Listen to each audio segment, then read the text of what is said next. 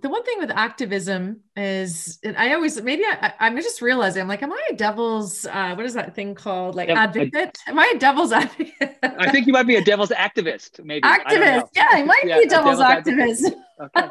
Okay. Welcome to Sport Talks with Sport Profs.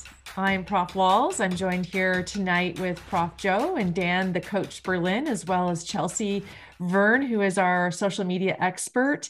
This is an online community to socialize, talk issues, put a little bit of an academic spin on our talk, and of course, just get together and have some conversation.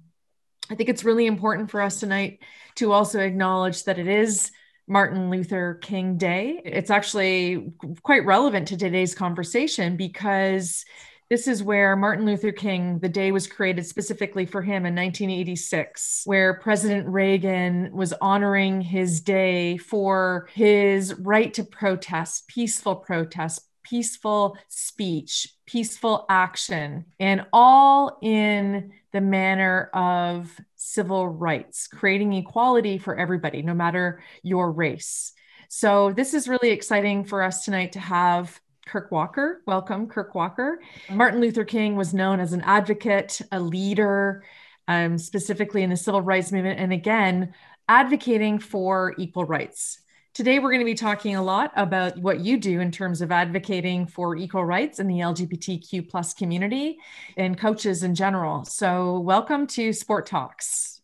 Well, thanks for having me. I'm honored and super excited, and I don't know what to expect, but I'm super excited and ready to be an open book.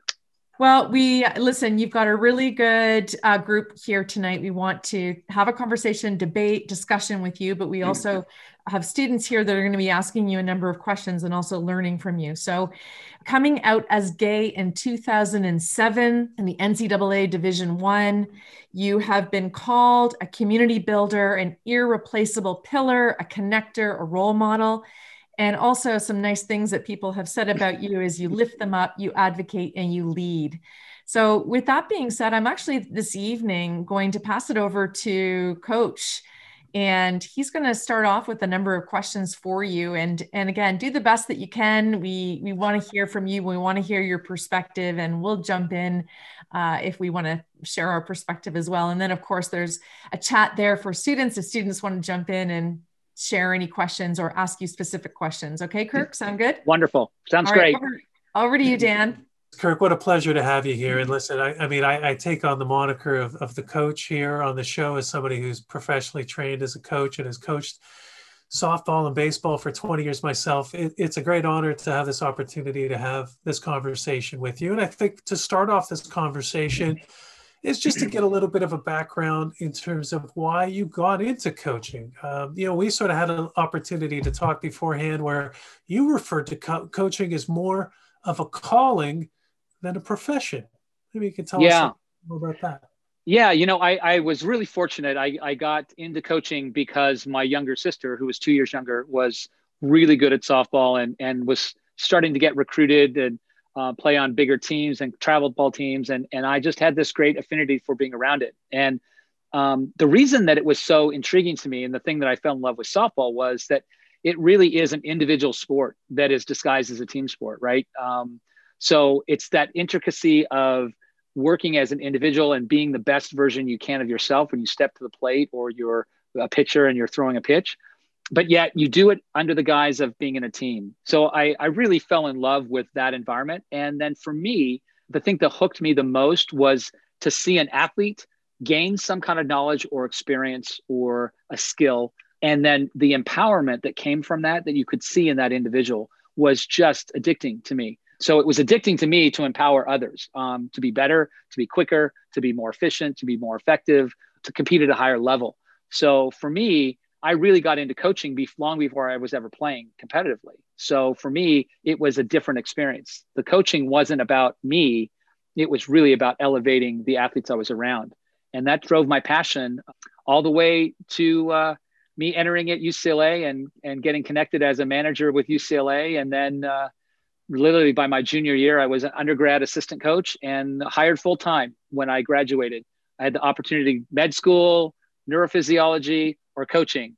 And clearly I didn't take the financial lucrative path. I went into coaching because, again, it was not necessarily a career move. It was a calling for me. And I knew that that's where my passion and my heart was. Yeah, and I'm sure even, when we talk about richness, the amount of richness you've had working with your athletes over the course of a very successful career to this point, you can't always put a monetary sum on that. And I wanted to say, you've been with UCLA, to say the least. It's been a very successful run, been a part of 7 national championships, including 2019 with the women's softball team. You talk a little bit about empowerment. So how do you empower your athletes? Well, I think it's an interesting journey. Obviously, we look at our athletes not only in a small window of this year, like from fall to the spring when our championships are held, but we also look at over a 4-year period of time at the collegiate ranks. And for me, I've coached internationally with the Olympic team and the national team as well. Then that's an even longer journey, right? So you have to make sure that you're looking at how you're advancing that athlete in that frame of time that you're looking at. Mm-hmm. For me, empowerment comes from giving real life challenges to our athletes. And we really want them to fail. Your greatest growth comes from their failures. So we want to make sure that we're challenging them. We want to make sure that we're pushing them beyond where their level has been. And in doing so, the only way to empower somebody is not just to keep beating them up, but is to give them the tricks or the tools or the mental capacity to then overcome that same situation again when it comes at them. So we talk daily about it's not necessarily failure when you fall short, right? It's only failure if you fail to learn something from it and advance forward from it. So creating adversity as on the athletic field is really what we do, but it translates to life, right? Because we need our athletes to be resilient, to learn quickly, and to then adapt to be more successful. And if I can do that effectively, then that's where the empowerment just starts to just really lighten up. And you can really start seeing it in an athlete in their confidence, but also just their engagement and their excitement to be motivated out on the field every day. Is not that it's going to be easy and not that I'm always going to be perfect, but that I'm always going to be moving forward and gaining from whatever happens. That's a really fascinating approach to it. And it's, building them up by giving them opportunities to fail. Could you be even more specific as to an example of what failure might look like for one of your players? Yeah, well, like even, for example, today we had batting practice today, and I could have very easily thrown fastballs at them down the middle, and they would have probably hit, 50, 60 home runs in 45 minutes of batting practice. But that doesn't do anything other than just prove that I'm good and I can hit a ball out, right? So in turn, I'm on the field and I'm competing with them. I'm throwing drops and curves and changes and rise balls. And I'm actually really challenging to try and get those hitters out. And when I do, I don't make them feel bad, but I'm hoping that if I got you out on this pitch last time, that boy, when you step into the box next time, you're prepared for it and you're going to make an adjustment. So we want them, like I said, to have adversity in our training, but always with the understanding that there's some way to move forward or there's a standard that we can get to. The one thing that I'll say also, empowerment really, you have to have a goal. You have to have a standard that you're trying to attain. And in sports, it's perfection, right? And the pursuit of perfection is really fantastic. It's only if you feel like failing or not being perfect is going to be a problem that it really holds you back. But I'm always striving to do it the best I can. And so keeping standards high and then challenging them with adversity and then giving them tools. Yeah, no question. I mean, I think it's fascinating because it really comes down to, you need to get the buy-in. So having that standard, something you're trying to get to, translates into something that's understandable. But I agree with you too. I think empowerment also encompasses and embodies the idea of the athlete having some say in terms of what they want their outcome to be, of course, with the guidance of a good coach, in conjunction with also holding them accountable to them having that decision. Like, talk a little bit maybe about how you utilize goal setting and player-driven accountabilities maybe as part of your coaching strategy.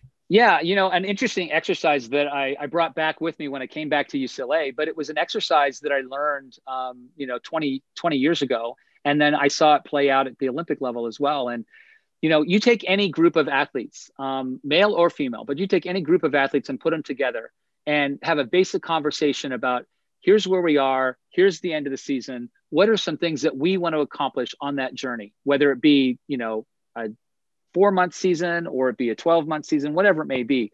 But during that journey, they've all been athletes. What is it that you want to walk away with? What's important to you? And it's a fun exercise in having your entire team really create a list that can be, there's no wrong answer, right? If you have a thought, throw it up there on the board, and you've got long lists of things. And obviously you win the national title or win a state championship, and you have, be undefeated. You have all of those normal goals that you would think you're going to see in athletics, right? It's pretty straightforward. But you're also going to see a lot of things about getting along, having fun, enjoying the process, staying loose. You're going to have all of these other things that are a little bit more intangible as goals, right? We as coaches want attainable, hard fact goals, right? Did you succeed or not? But what we know in athletes is that not everything is so black and white with attainability. And so we take this exercise, create this master list, then we give them all, take the little dots we all have. And, we have them in our desk drawers at work, right? They're all the different colorful dots. We don't know what we do with them, but they're there for folders or whatever. But Sure. you take them to your team and you give every one of them 5. And you say, okay, each one of you go up and you put the dots by the 5 that are the most important to you. And you just let them do that, freely let them go up there. And we as coaches stay out of it. And it's going to be really interesting. You're going to start to see there's going to be this like really accumulation. You might get down to probably, I would say, usually 6 or 7 that are pretty much in the same ballpark. And then you give them one more special gold dot. And you say, okay, you now have the ability to do your superpower, right? Which is the one of these 6 or 7 that you absolutely believe needs to be there? And you have them add that to the list. And the goals for the team become very clear very quickly. The buy-in, the interesting thing is we as coaches might be looking at the list saying, oh my, pick the 4th one, pick the 4th one, pick the 3rd one. Like we have an opinion, right? We know what we want. Sure. But if you can let go of that as a coach and let them really tell you what they want to accomplish, it's really powerful and it's really empowering. How we as coaches use that information, we've got to make sure that every day we're talking about their goals. I may have additional goals as well, and that's okay. But I'm going to use their goals to get my goals accomplished, right? Versus I'm going to impose my goals and I'm going to ignore what they said. Well, that's really the difference between transactional and transformational coach, right? And for those listening, this idea of the old school coach would say, okay, do this and do it the way I tell you to do it, and do it harder, do it better, do it faster. Well, and Kirk, I'm sure you recognize in today's day and age, the athlete today just doesn't really respond as well to that. So the magic of what you're describing is how you get the buy-in. Sorry, go ahead. 100%. And to feed right off of that, the interesting thing that I learned is that, yes, you think when you're going to do this with a 12U rec team, you think, oh, have fun is going to always be in there, right? They're 12. They want to have fun. Here's the thing. Almost inevitably, every single time I've done this, and I did this with the Olympic team. So this is the Olympic gold medal team. Have fun was in their top 5. This is Olympians, and having fun is still in their top 5 of their goals. So if it's good enough for the Olympians, then it's certainly good enough for us at the high school level or the collegiate level or the travel ball level. Sure. Having fun almost inevitably will be in there in some way, shape, or form. And it's really astounding to watch. I love that too. And there's a few different ways one might even define what fun is. And you can absolutely being fun isn't being a slacker and not coming prepared and everything else. That's right. The opposite. Fun right. comes from well, and you hopefully you have athletes that are somewhat competitive, and winning and having success and enjoying the process is fun, right? So making the process fun is an important part of that. Yeah, And I totally agree. Because winning is fun, but winning is the result of the process. So mhm. if winning is fun, the process better be fun, and then you put it together. And Yeah. a mentor of mine, and actually the former director of athletics for Ryerson University, a gentleman by the name of Dr. Ivan Joseph, recently came out with a very similar approach. I'm fascinated, really, Kirk, with what you just shared. This idea of goal setting, where he said, on a personal coaching level, asking people and recommending come up with your top 25 goals for each person every year, maybe in January as you're making New Year's resolutions. But here was an interesting twist, and you might appreciate it. And I also want to know, because I'm interested as your player athletes, student athletes chose the 6 or 7. I'll get to it. What you did with the other 18 or 19. That's interesting. So what Dr. Ivan Joseph talked about, and this was fascinating, was he said, come up with a list of 25. And it's not easy to do. I mean, it's comprehensive, and they're your choices, or with the guidance of your teammates and coaches. He said, then choose 5. So very similarly, it becomes clear what your top 5 choices are. And listen, if you've come up with it, then in theory, you're invested. But what he said next was interesting. He said, the other 20, ignore completely. Now, I'm not saying you can always do that when it comes to a softball team in pursuit of a national championship, but he said the energy that's taken if you diversify yourself too much will then be at the expense of your top 5, or in this case, 6 or 7, and it could actually compromise the ability to meet the key goals on your team. So the question for you is, Kirk, what do you do with those other 19? Well, I think, but I think you stated it perfectly, and that's exactly it. Is that you can't get caught up into what was on the list that didn't make the top 5. If you as a coach can't let go of that, you're going to have a hard time keeping that team unified, motivated, and moving forward. And it's wasted energy. Now, there are plenty of things that I may have as a coach that are really top priorities. I just need to make sure that I'm not professing those to be more, as I said earlier, not more important than their 5. It just can be something that's important to me, and I'm making sure that their 5 are being attained. And then ultimately, I know I'm going to get what I want. But I do think it's really important to not get distracted by what else was on the list. You don't say this is our highest standard, but we'll settle for these. Like, they're just no longer your focal point. And you will still attain a lot of those things. For example, winning the Pac-12 title, it might be one of our goals, or going undefeated, right? One of our goals this year, they said they want to be undefeated. Well, that's great. Well, it didn't make the top 5. It doesn't mean that they're not still striving for that, for winning every ball game, right? It's still there. It's just not the thing that's really driving them every day. And so we got to remember that just because it didn't make the top 5 doesn't mean that it's not important, or that it may not even be something that happens.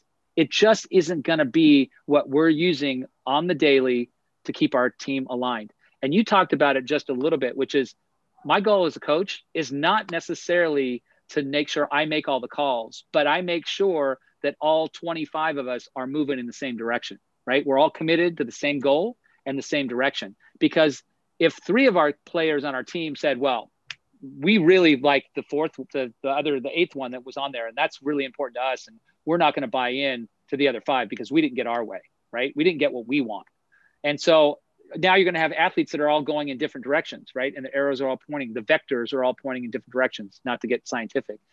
But my goal is to align the vectors, right? We're going to be much more powerful and effective if our vectors, each one of our 25 athletes, are aligned in a single direction.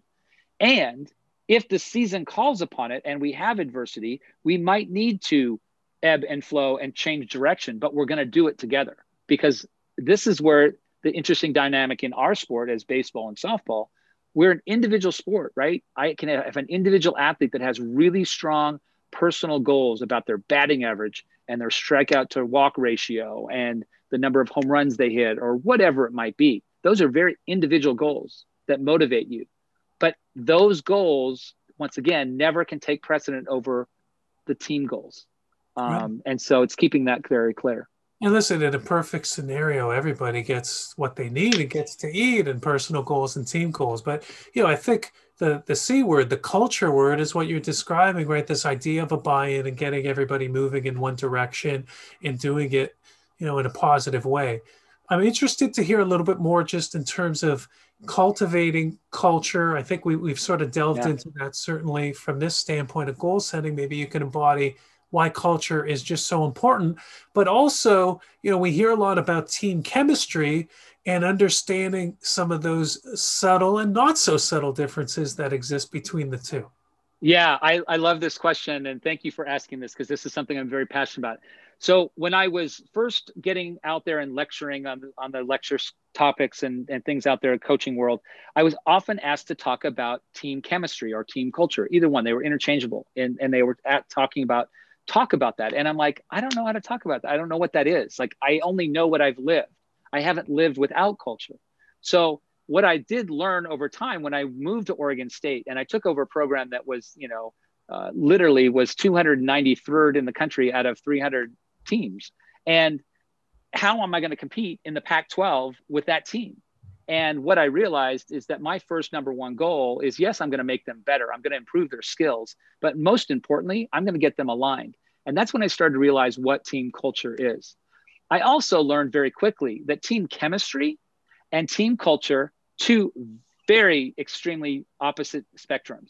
Team chemistry means your girls or your athletes, or if you're coaching men, obviously, whatever age group you're coaching, they get along, they have fun, they get along, they enjoy each other's company. That's team chemistry, right? That takes no effort. It either is there or it's not.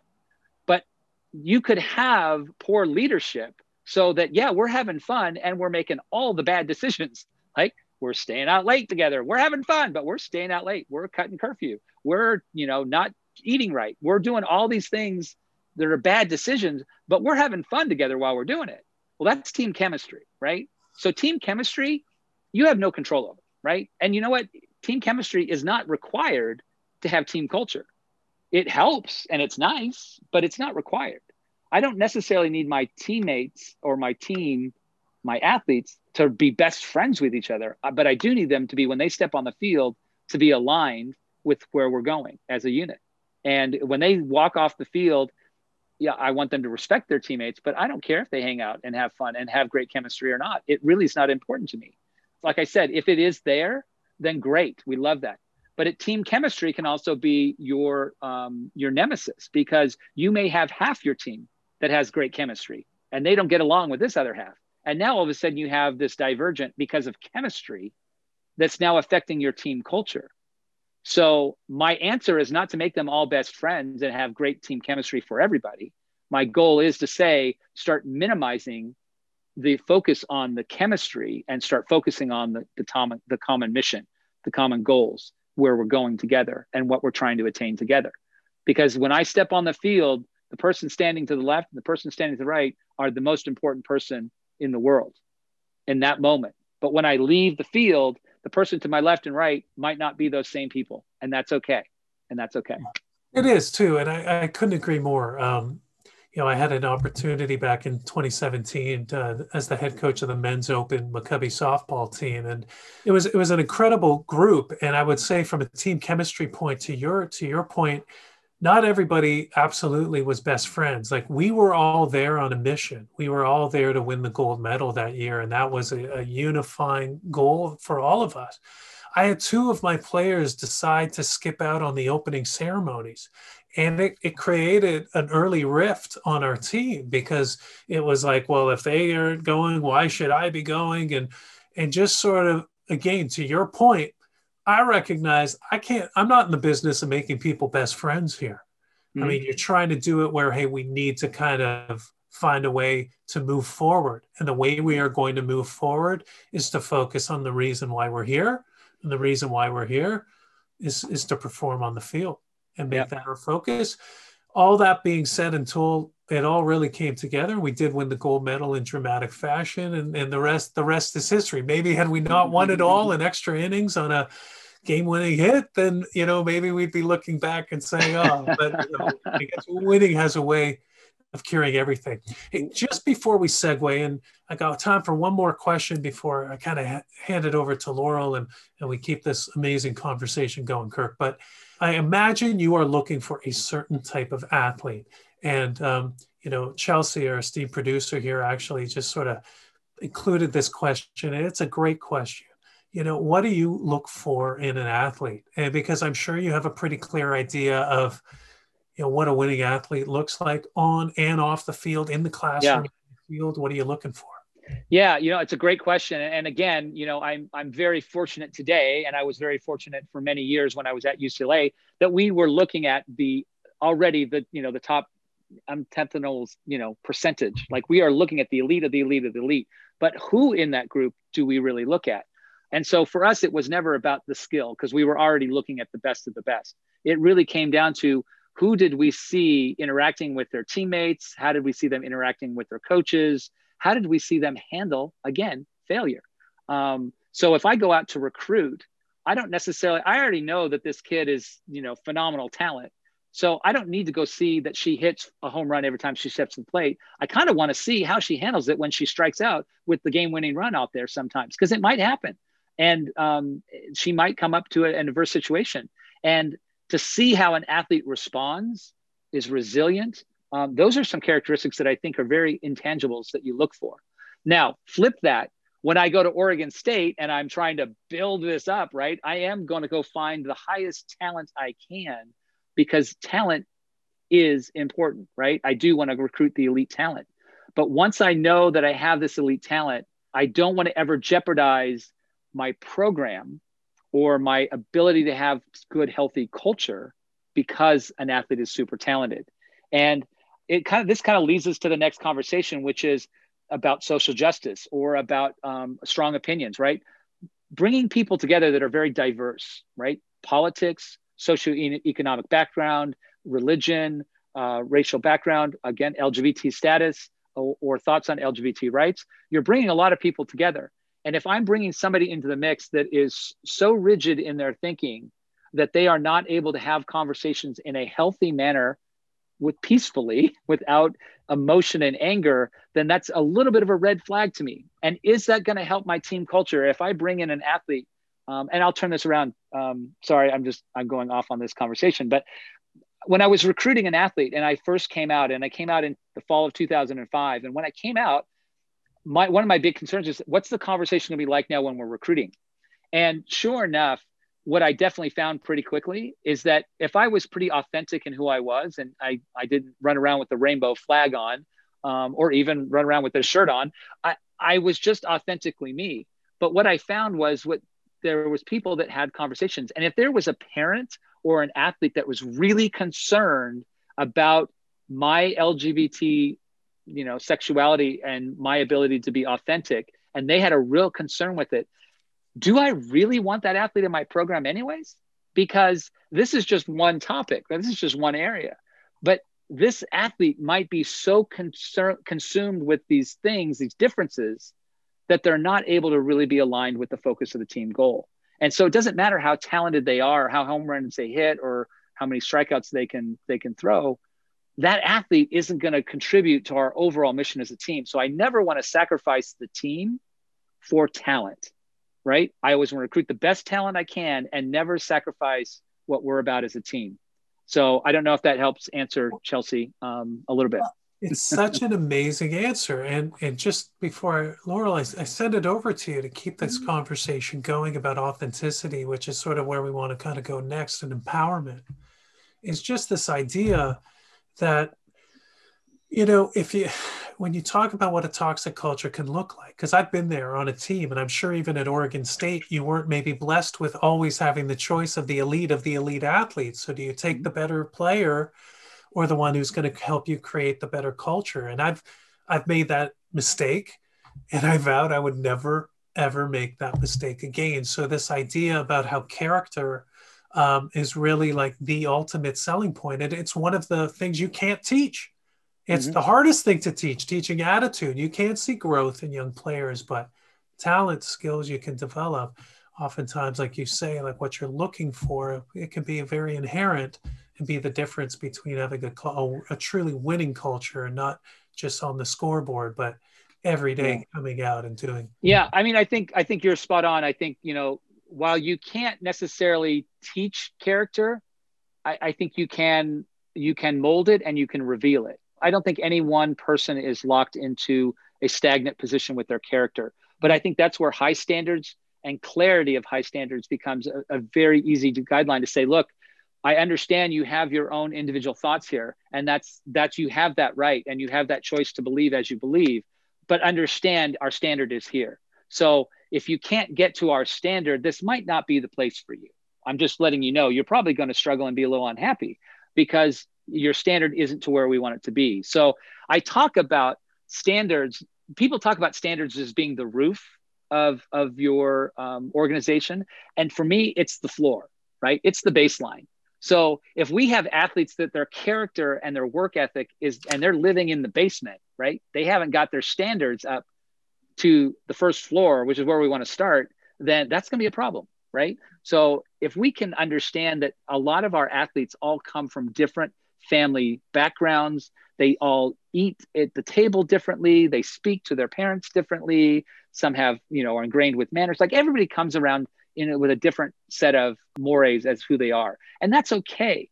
But through our process with standards, we can then start to say, look, here's the standard we are at. We're not planning on moving this. So if you don't feel like you can get there, then let's don't beat our heads against a wall. Let's make a change. But I do believe you can get there. And I do believe I can help you get there. And the standards can help you get there. So I'm going to be committed to that. And that's where I think I was talking to you about on our previous call. Sometime around their junior year, all of a sudden we see a lot of light bulbs going on, right? The freshman year, they don't know any different. They're just running around like this. And they're getting in trouble nonstop constantly, right? Their sophomore year, they know what's right and they know what the standard is. So now they have to make some more decisions, but they're not really fully convinced all the time. But all of a sudden by their junior year, you often see this. All of a sudden the light bulbs go on and go, oh, yep, nope, that's where we are. And freshmen, sophomores get lined up. Let's go. So if you can start to understand that your freshmen and sophomores shouldn't be holding your culture high, they are the ones that are learning the culture, right? But your juniors and seniors are absolutely paramount. And if by the time they get to their junior, senior year, if they're still the ones that are making the bad decisions and pulling the team in the wrong direction, there's a red flag. You got a problem.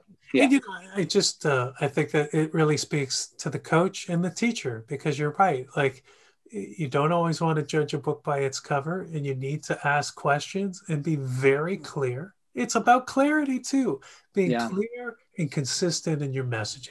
So Laurel, I'd like to kind of invite you a little bit in on the empowerment question, because obviously Kirk is doing a lot of very special things, but when it comes to empowering women, I know this is an area also passionate to you, Laurel, so please. Yes, thank you, Dan. And before we go there, if you don't mind, I just want to address a comment in the chat that's from Prof. Joe here that says, hasn't team chemistry always been used as a reason why LGBTQ plus athletes have been discouraged from coming out? Because it could upset the team chemistry. This has been one excuse that he's heard. Can you address that? Yeah, I think that's, but I also think that that's an internal fear that an athlete has, right? Like, so when I was figuring out about coming out, it's like, I don't want to disrupt our chemistry. Like, I like what's going on. I like where we're at. So I don't want to be the attention either. I do believe that is a very, very powerful part of why we don't see so many pro athletes coming out, because it's not always just the financial fears. It's the fears of, hey, I want to be here for the team. It's about the team. I don't want to draw attention to myself for something that's, something that I haven't earned, right? It's just something I am. Wouldn't it be although I'm looking at it differently, and Joe and I and Dan have had this conversation before. Joe has a show or it ran an episode, and he's got a brand called Out on Air, where we've had people speak who are out on air, and because my thought on this is, what are you disrupting? What sort of chemistry are you disrupting? Yeah. You're saying, I am gay. What does that disrupt? Yeah. Well, this is the interesting thing. And Laurel, I think I love this conversation, because what we have found and what we have seen, and I've been very fortunate to be around a lot of coaches and athletes that have come out in the last, 15 years since I came out. And that's where a lot of my work is.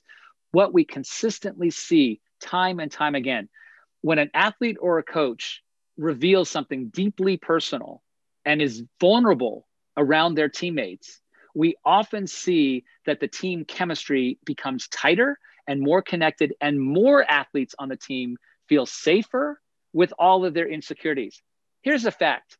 every single one of us is insecure about a lot of things in our life, right? With things we don't want people to know. When I was 5, I did this, or I wet my bed, or like, there's things that we're all insecure about. So when somebody shares something deeply vulnerable like that, it creates a connection with your teammates and a bond that is even tighter. So we often see while it does keep people, or it's used against people coming out, but what we do see is when somebody does come out, we tend to see that team or that athlete go to a whole nother level than they ever have. Mm-hmm. The year I came out in 2005, we were good. We were already good. We won the Pac-12, so we were good. But we had never made the College World Series. I came out in the fall of 2005 with one of the most talented teams we've ever had. So there's a lot of risk here. Like we're rolling. We're like, we're going. Why am I going to disrupt this?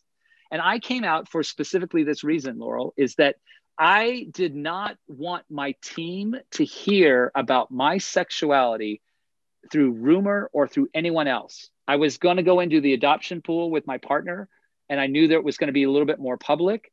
I wasn't hiding it, but I just wasn't sharing it.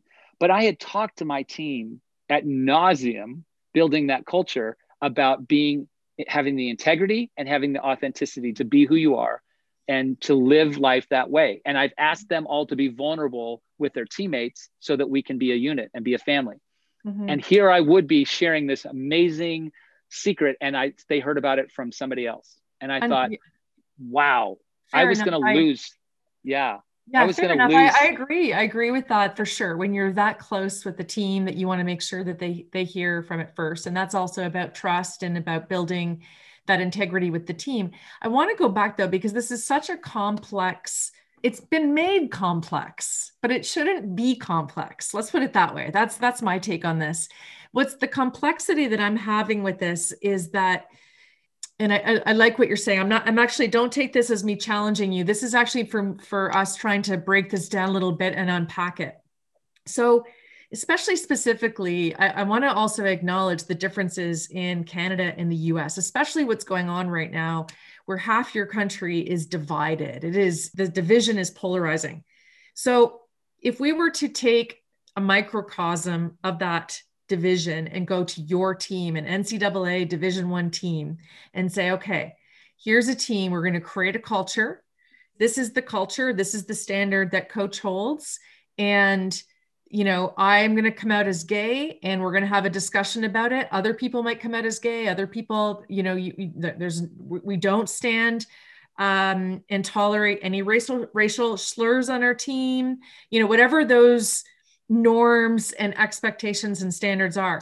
So you were saying earlier that if they don't adhere to that, maybe they don't fit on the team. And I'm thinking to myself right now, then possibly you're going to have to fire half your team. Well, certainly again, that's a coach's decision. If I'm a poor leader and I can't get the movable middle to align with high standards and be able to support why it's going to be to our benefit and why it's the right thing, then I'm probably a poor leader. And if I keep kicking off half my team, I'm probably going to lose my job. And I probably should, because at the end of the day, we know there's always going to be extremes. And even within our team, we have diverse political views on our team. And it's an issue, and we'll have to have those conversations. Yeah. At the end of the day, not just political views, Kirk. Though, like those political views then spurn into religious views, racial views, gender views, sexual views.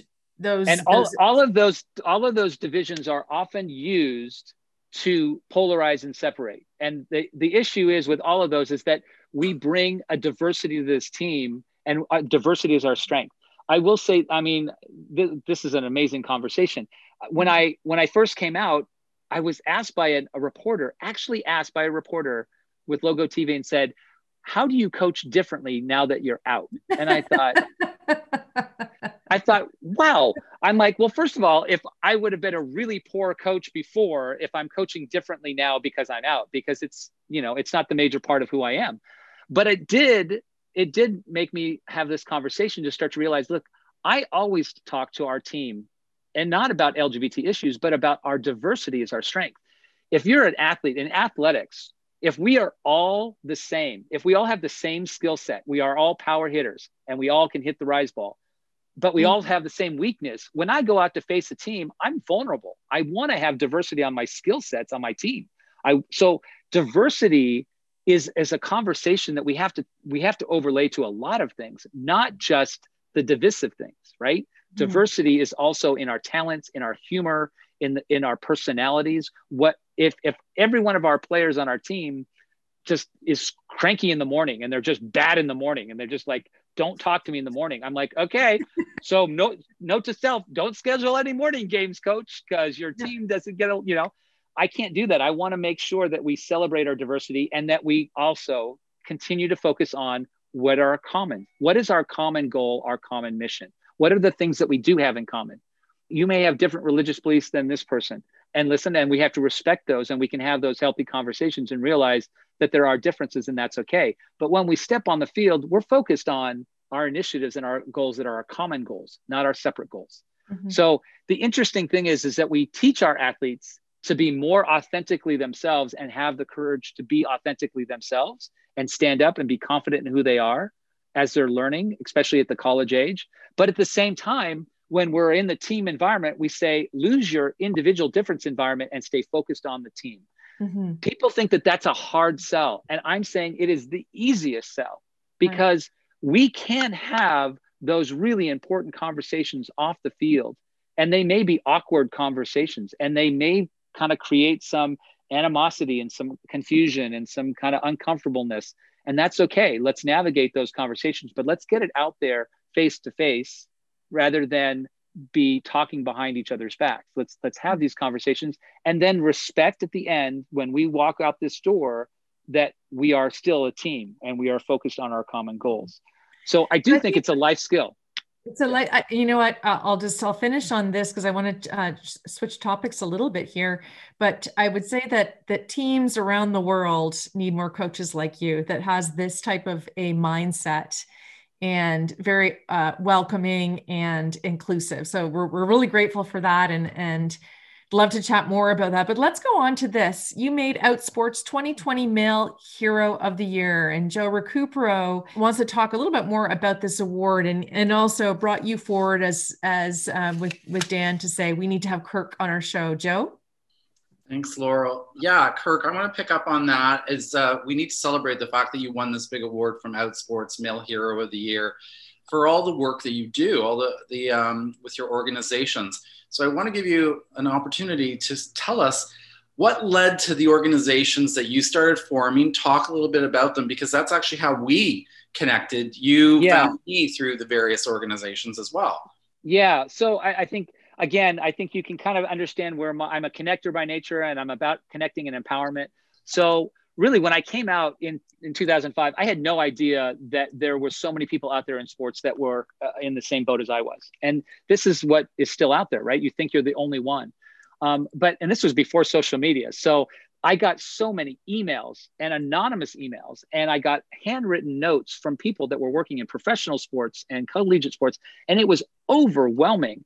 And I was really obstinate to be called the gay coach in the beginning. I hated it. I'm like, quit calling me the gay coach. I'm a coach that happens to be gay, but look at my record. We just won a game, and you want to know about, my sexuality. Like, they're two different things. So I was really resistant to it. But what I really learned, and this is what it leads to, is that visibility really made a huge difference. And when I could then start to realize, man, I need to get these people that all feel like they're on an island alone together in a common space. And it ended to be, Facebook was just launching out and just starting to go off. And it really led to creating this Facebook network that was for closeted and LGBT coaches. And it was private, and, it was a very safe space. And, we started to see the same thing start to happen with athletes, and student athletes wanted to do the same kind of a thing. So I said, great, let's build it.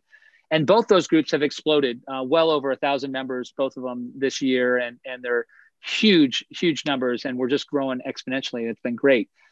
So really the passion for me was connecting people that thought they were alone. And what we truly saw, we saw more people feel empowered to actually come out, to be more authentic, which then creates a positive loop cycle, which then that's more visibility, which then leads to more people feeling more comfortable. And it's a positive loop cycle. But it starts with visibility, right? It starts with authenticity. And that's really what really drove me to kind of get those groups going. And the response has been amazing. I will tell another quick story. So Sports Equality Foundation, we decided to, with TikTok and to have a TikTok page. And I know nothing about TikTok at all, was actually resistant to it. And I'm like, they pulled me into it. I'm like, all these young athletes are like, coach, we got to be on TikTok. We got to be on TikTok. And I'm like, oh, I don't want to do a dancing video. Like, no, I'm not into it. And they said, no, look, what you don't understand is that it's this generation of high school and collegiate athletes, or people in general, this is their form of communication. And there's an ability for these individuals to be anonymous and follow people anonymously. And I'm like, well, that seems a little dangerous to me. And he said, no, it actually is really empowering. So there are some of our athletes that have, when they were closeted, had closeted athlete accounts, and they had 60,000 followers. Like, okay, who are these people? Like, where is this all coming from? So we launched on Monday, hopeful to make it to 1,000 members in a month. Well, Monday came along, we had a nice video. Tuesday came along, a nice video. All of a sudden, Friday came along. One of our members who was closeted, a high school lacrosse player, decided that he's going to come out on the TikTok. He's like, he's ready. He's comfortable. So he does his video and comes out. We posted on Saturday. It goes about 300,000 followers and still growing in the last 2 days since Saturday. Unbelievable. And we are now over, like, it's close to 5,000 followers on this site that is all about just visibility for athletes, sharing stories. So to me, this is about our ability to be visible to a whole new audience. And we've added so many people, Division I football players, other athletes, the basketball players, like all these other sport athletes that have been out on their teams. They just haven't been visible, and they're screaming to be authentic. So it's been really exciting. That's great. I have one more question before we probably turn it over to Dan with the rapid fire. But I have one more question I just want to finish with is, what do you see as the difference between being an advocate or an activist? And in all kinds of social justice issues, this kind of comes up. And I mean, I'll tell you, I tend to think of them as the same. How would you define them or differentiate them? Yeah, this is an interesting question. Again, I really struggled with being labeled as an LGBT activist. And I do think that they're very different. But again, it's all semantics, it's words, right? So to me, I think advocacy is where I felt comfortable being somebody that was advocating for others and advocating for the right moves. An activist, I think in my mind, sometimes feels like that can be more aggressive and more controversial and more trying to stir the pot. At the end of the day, we all want to get to the conversation and have a good, healthy conversation. But for me, I love being an advocate because I'm advocating for what I think is truly right and is what is powerful for our athletes to be their best version of themselves. I don't need to activate anything. It's there. I need to advocate for them and make sure I elevate them. But many people have called me an activist, so it is what it is. I'll take it. Great. I'm going to toss it over to Dan. And he's got his segment on rapid fire, and then we'll finish up after that with any remaining questions or anything. Thanks, Kurt. Okay. Hey, thanks, Joe. And, we were talking with Louise a little earlier about teeing him up, maybe throwing him some curveballs and BPs so he could suffer through a little bit of failure before going yard. But Louise did have a question for you. Why don't you come on in, Louise, and ask away? It's not anything related to what we're talking about. So, I don't know. Okay. I was wondering if you think Mike Trout is wasted at the Angels. I totally agree. You think so? Okay. Well, I mean, at the end of the day, he is probably the greatest player out there in the game of baseball, and that's pretty clear. He's got a good handle on that. But again, do you want to be the best player and never win a title, or do you want to be a part of something that wins? For me, I would have a hard time being in that situation. For him, I don't begrudge him, but yeah, I think it would be interesting to see how he would flourish in a situation where he was in a pennant chase or a real run for a World Series. Because my first baseball game, it was the Angels versus the Mariners in Seattle, and I don't know, the ball comes off the bat different. He hit a home run there, and everyone just was Yeah, I think the amazing thing, and this is a cool thing. An amazing thing is to see an elite level athlete with unbelievable skills and then put them in the highest pressure moments, right? That is the most amazing thing. And that's the revealing thing to me about character and talent. And so to me, I think we've yet to see truly if Mike Trout really is the athlete that we believe he is physically, because he hasn't been yet in that challenge yet. What a great point. Getting a chance to see him do it on the highest stage, and we haven't yet. Now, it's certainly not from the Angels' lack of trying in terms of spending the money to try to put the team, but as we know in professional sports and in baseball, it's not money that buys championships. I do work closely with the Dodgers here in LA, but I do have a lot of friends that work at the Angels. So I'm not trying to downplay the Angels, but yes, Mike is an amazing talent that has yet to be really in a chance to win a World Series title. Awesome stuff. Well, Luis, thanks for sharing that. And we'll certainly be watching Mike Trout, and he's got, I think he's still got a few years left on that multi-million-dollar contract. So we'll be following along that Hall of Fame career for sure. I think just while we get into rapid fire quickly here. So what this is, Coach, is an opportunity for me to ask you questions, and the first thing that comes to your mind, kind of generally speaking, 5 words or less. Okay. Right? I'll try. You can tell I like to talk. So it's going to be tough for me. I like to talk.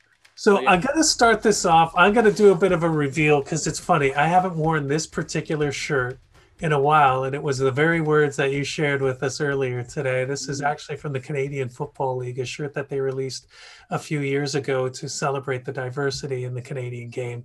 And we are, great friends of yours and friends of your mission and what we're all trying to do, which is to create a diverse and inclusive environment for our students, for our athletes, for our world that we live in. So I see you have Be True on your shirt. I've got diversity as strength on mine, but what's your personal catchphrase for life?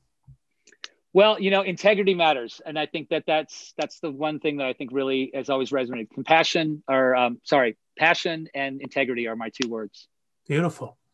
Hey, so who is the person who's inspired you the most in your life? Oh, there's been many, but certainly my sister as an athlete. People like Billy Bean and Dave Kopay have always been great inspirations for me. Excellent. Hey, just curious, as a coach or as a person, in your vocation, in your life, what skill do you rely on the most day in and day out? What's your go-to? My ability to communicate and bring people together. What were your first thoughts? What was the first thing going through your head after winning the national title in 2019? I probably can't say the first word out loud, but I think it was just relief. Like, it's why I came back to UCLA. So it was just like, yes, relief. We did it. We're there. That's crazy. I thought you were going to say I'm going to Disney World, but that would have been a good one. Anyway, from California. That's just down the road, so it's not really that big a deal. Well, Disney World actually is across the country, but yeah. That's true. Hey, what are you most looking forward to seeing during the softball comeback at the Olympics in Tokyo, God willing? Yeah, I'm so excited for the world to see some of these amazing athletes on that stage. So I'm really excited for that. And then finally, and it's interesting you talk about this world and the world stage. We had a guest, an NYU professor, David Hollander, who joined us earlier, and his proclamation was that basketball has the opportunity to change the world. So my final one to you is, how does the game of softball, of women's softball, have the opportunity to change the world for the better? Well, I will say this. I believe sports can change the world, and I don't think it's limited to any one sport. I think sport is a unifier. It's a culture. It's a climate. And I think sports can always be the leader at changing culture in the real world. Amazing. And, with great leadership from the likes of yourself, it emboldens future leaders and the chance, as you said, to unify through sport. That's our rapid fire with Coach Kirk Walker. Thanks for taking the time. Laurel, back to you. Great. Thank you, Dan. That's excellent. And thank you so much, Kirk. We're thrilled to have the Outsports 2020 Male Hero of the Year here tonight. And just, moving forward also, as some of us here who are advocating or activating, I think the one thing with activism is, and I'm just realizing, I'm like, am I a devil's, what is that thing called? Like advocate? Am I a devil's advocate? I think you might be a devil's activist, maybe. Activist. Yeah, I might be a devil's activist. Okay. I just had a moment here because I seem to own it. Again, own it. I'm not, I'm thinking tonight, I don't even want to come off as challenging at all because I happen to agree with a lot of things that you're saying. It's just that I like to look at all, I can't help myself. I want to look at all sides of things. Because I do think that you actually are both, and there's no negative connotation to activism. You actually, in our eyes, and I'm sure a lot of eyes of those that have coached you or those that see you as a leader, and of course, obviously the Outsports group as well, is that you are bringing change and you're impacting. You're not just using your voice to advocate on others. And I think that is the differentiation. And so we're just so pleased that we are able to talk to somebody and have these types of conversations and dialogue on our show, because we do want to break this down and really understand how we can have a voice for, and I'm going to go back to closing this off with it being Martin Luther King Day, that ultimately at the end of the day, what we're all fighting for is equal civil rights. So of course, I don't want to draw too much of a comparison, obviously, but these are humanitarian issues. This is conversation that needs to be had every single day. It needs to become, in my opinion, and I'm sure I would speak on behalf of my colleagues and the students here, that this is the norm. So that, as you said, when you came out, you're being your authentic self, and that more athletes, because the picture that it was painted here, and I just absolutely, your attitude and your energy is so incredibly contagious, and your positivity is so contagious. And at the same time, what we're seeing too is that the change is so slow. And so we need, and we encourage, and we wish, and we only hope to desire that more student athletes will come out, or in professional sports will come out. And this is still not the case. So again, as I said, if you're going to be advocating and speaking out and using your voice, then hopefully that's also going to have impact on your athletes, on your teams, on your colleagues, and of course, globally. So we're really hopeful for that. But listen, thank you so much for joining Sport Talks with Sport Profs. I'd like to thank Kirk Walker, our special guest tonight, as well as Prof. Joe, Dan, Coach Berlin, Chelsea Burnout, and I also see some other students that are here. We will be posting this podcast on Thursday on Sport Talks on Apple and on Spotify and Anchor and all of the above. So thank you and have a good night, everybody. Thank you. Thank you, everybody. Kurt, thank you. Thank you.